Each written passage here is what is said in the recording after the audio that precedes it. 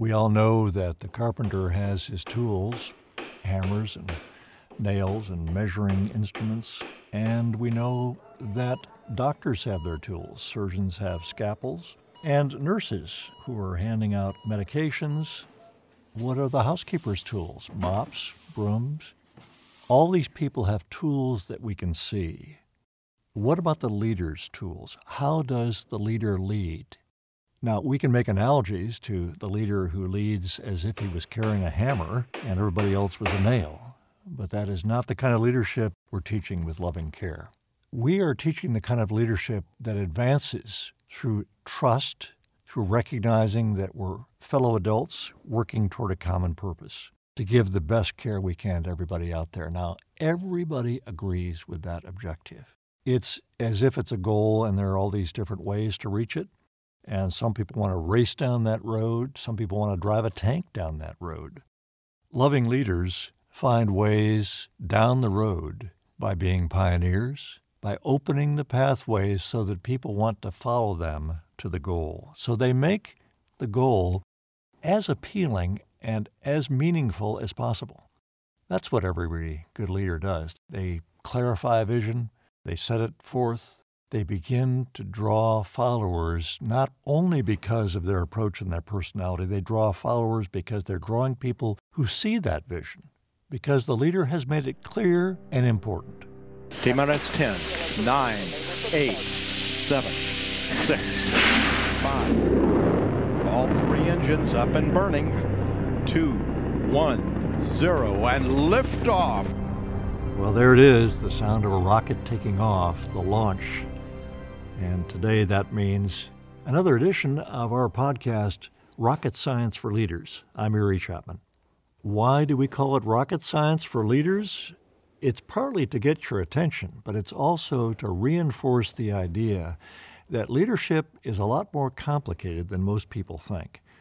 We've got doctors and nurses and physical therapists and accountants who've been promoted to leadership positions, and their training is not in leadership. Their training is in other professions, but for one reason or another, sometimes good reasons, sometimes bad, they've been promoted up to the leader's position.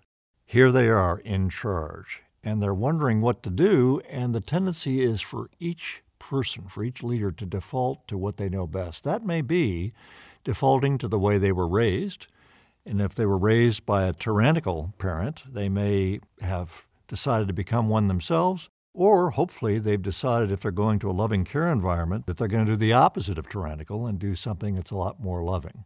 In the middle is where we're seeking. Not tyrannical, but tough-minded. Not touchy-feely, but tender-hearted.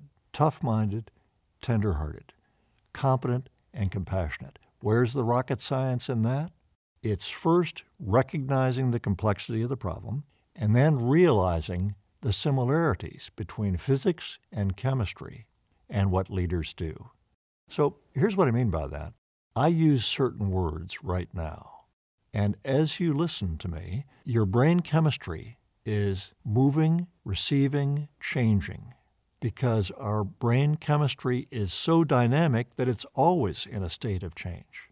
What leaders are doing is they're energy managers. They're impacting the energy of the people around them. That's physics and chemistry. And those include the tools of a leader. What are those specific tools? Rounding. So a leader does rounds like a doctor does rounds. When a doctor does rounds to check on a patient, that doctor, she or he, will be determining what's wrong and how to fix it.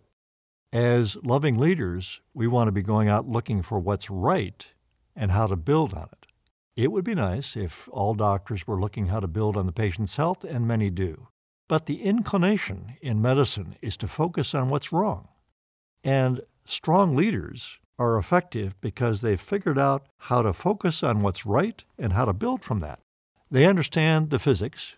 They understand the dynamic of how they ask questions and how they approach colleagues. So if I'm the CEO, which I was in 3 different organizations, and I come up on the floor and I approach a first-line nurse and she sees me coming, hopefully she's thinking, this is good. I feel more energized. I respect the person coming towards me. And I'm reflecting the same thing. As I approach her, I already recognize and respect her. Why? She or he is out there on the first line. They're doing a job I'm not doing, and I have got to respect that before I come up on that floor. I have got to think to myself, that nurse is doing an incredibly tough job. Day after day, she's facing into the agony. The tenderness that she needs to bring is hard because it's a hard problem. She approaches a patient with cancer. She has to look at the patient's distorted figure. Perhaps it's been a mastectomy, and the woman is suffering a range of pain and difficulty. Maybe the cancer has been cured, in quotes, but the patient needs more than that. She needs to be healed. That means that patient needs kindness and compassion and understanding for what she's going through, so that we can do what? So that that nurse can energize her to face into the challenges of cancer that will happen after the patient goes home. It is important for leaders to think the same way toward the people they lead. As I'm approaching that nurse, as I'm coming down the hallway, she sees me, I see her. My thought process has to be, here's an individual facing unique challenges, not just patients. She's got challenges at home that may be leaking into her awareness. How do I honor her, support her, and respect her so that when I leave, she's better than she was before I walked up? She's stronger, she's more encouraged, she feels she's being supported, because that is the first line of every leader. The first job of every leader is to take care of the people that take care of people. The first job of every leader is to take care of the people that take care of people. So communication is important. When a first-line caregiver sees a leader coming, again, let's go back to the nurse's floor, they may think that individual is going to ask, have you got your charts done? Have you completed your budget? Those are reasonable questions, but they may not advance this notion of loving care we've been talking about. So it's okay to ask the budget questions and also to ask about things like, are the charts done? But if those are the only questions we ever ask, we haven't sent the right signal. What if you ask that nurse, how do you give loving care? And it's best of all if you lead into a question like that, I think, by doing something I've done a lot myself. What I will say to the nurse, which shows my respect for her or his position, is I say to him, I am not up here all the time like you are. I am not the obstetrics nurse who's reaching into the patient to help that baby out. I am not the individual who is the housekeeper going back to clean up after a birth. I'm the guy in the coat and tie that the patient doesn't need at all.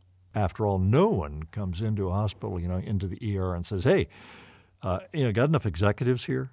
Executives are so much less important than they think, except in one way. Executives are the ones best in position to raise the energy and to inspire the commitment and to provide the concrete support for that first-line staff by addressing things like benefits, by addressing things like the way staff members are treated, by offering support. So I want to talk with you a little bit further about a couple of ways that address communication, particularly communication in caregiver settings. I'd like to talk with you today about a person I call the invisible caregiver and the way in which leaders use the I word, sometimes a little too much, and I'll say especially my fellow males. There's been an awful lot of time talking about I and me. I noticed this when I was playing golf one day with a foursome, and a physician friend, doctor in the group, shared with the group in as offhand a tone as he could that he had stomach cancer. Well, before two of us could offer sympathy, the fourth person, a CEO, of course, said, well, I have a friend who's got that diagnosis, and the CEO went on and on. He never offered a word of sympathy. Even when I and my other friend tried to sort of edge him out of the conversation, he kept rolling. He wanted to tell everybody about his experience. Meanwhile, the doctor who's just told us he's got stomach cancer, who's supporting him? Unfortunately, we've all been guilty of that. We have this temptation, without meaning harm. We can become chronically self-referential. Someone tells us a story, and before they finish, we launch our own I story. So, not every I user is an egomaniac, and whether we say I or not, the truth is we really are quietly and quickly considering our own experience when someone shares theirs, unless we really are saint-like and we're fully able to listen carefully and lovingly to the story of another. Alpha male leaders, including me, I've sure been accused of that. We can be the worst eye users in the world. And, when CEOs are surrounded with sycophants, people that just say, hey, boss, you're a great boss, laugh at every joke. And when CEOs have been in that position for a while, they can fall prey to the idea that one person is more important than the others, and that's them. I mean, really, how many times have you heard a leader call the first-line staff lower-level employees? They don't mean to be demeaning, but subconsciously they may be thinking that first-line caregivers matter less than the high-paid executives in the C-suite. I don't care how many CEOs may be listening to me now or thinking, well, I don't do that. Face into the truth, you probably do. And if you're denying it, that means you're living on an alternative reality channel. The first way to overcome that is this. First, you change the thinking, and the language will change. Remember, no ER patient comes into the hospital seeking an executive. Patients want care only from those so-called low-paid, lower-level employees, the caregivers, the first-line people, the ones that really matter. So in that sense, it's the CEOs that are the furthest out in the concentric circles that surround the patient. Imagine care like this. Imagine the patient in the middle of the circle, and in the next level out, you've got the first-line caregivers, and in the next line out, you've got ancillary caregivers that support those first-line caregivers, and finally, you work your way all the way out to the senior executives.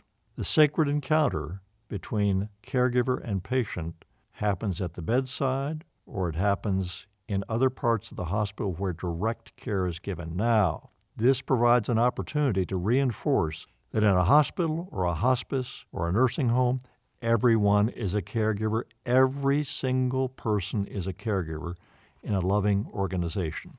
That means the accountants, that means the housekeeping staff, that means every executive. Because executive's job, remember, take care of the people that take care of people. So there's a way for you to kind of get in touch with that as a leader. Go put on a housekeeping uniform and work half a shift once a month for a year, shoulder to shoulder with those often invisible caregivers. You want to find out how invisible a housekeeper is? Do as I've done for years and years. Go put on a housekeeping uniform. Go on out into the setting. And if you do that in the way that a housekeeper would, and the setting is large enough, you may not even be seen. That's what happened to me. I was running Riverside Methodist Hospital in Columbus, Ohio, a 1,000-bed hospital. At the time, in the 80s, 6,000 employees. I put on a housekeeping uniform, went out into the setting, began working side by side with a housekeeper. I want to say a person who was working in housekeeping rather than a housekeeper. And guess what? First thing I noticed, people didn't even see me. That was good because I got a little bit of a sense of how that housekeeper felt. Humility. Humility itself may arrive in your heart as you walk the halls, ignored because of just one difference. The uniform. Over 35 years of engaging this practice successfully in 3 different hospital settings, I recommended to hundreds of leaders, please go out and give it a try. Don't do it for show. Don't go out for 15 minutes for the hospital newspaper to have your picture taken.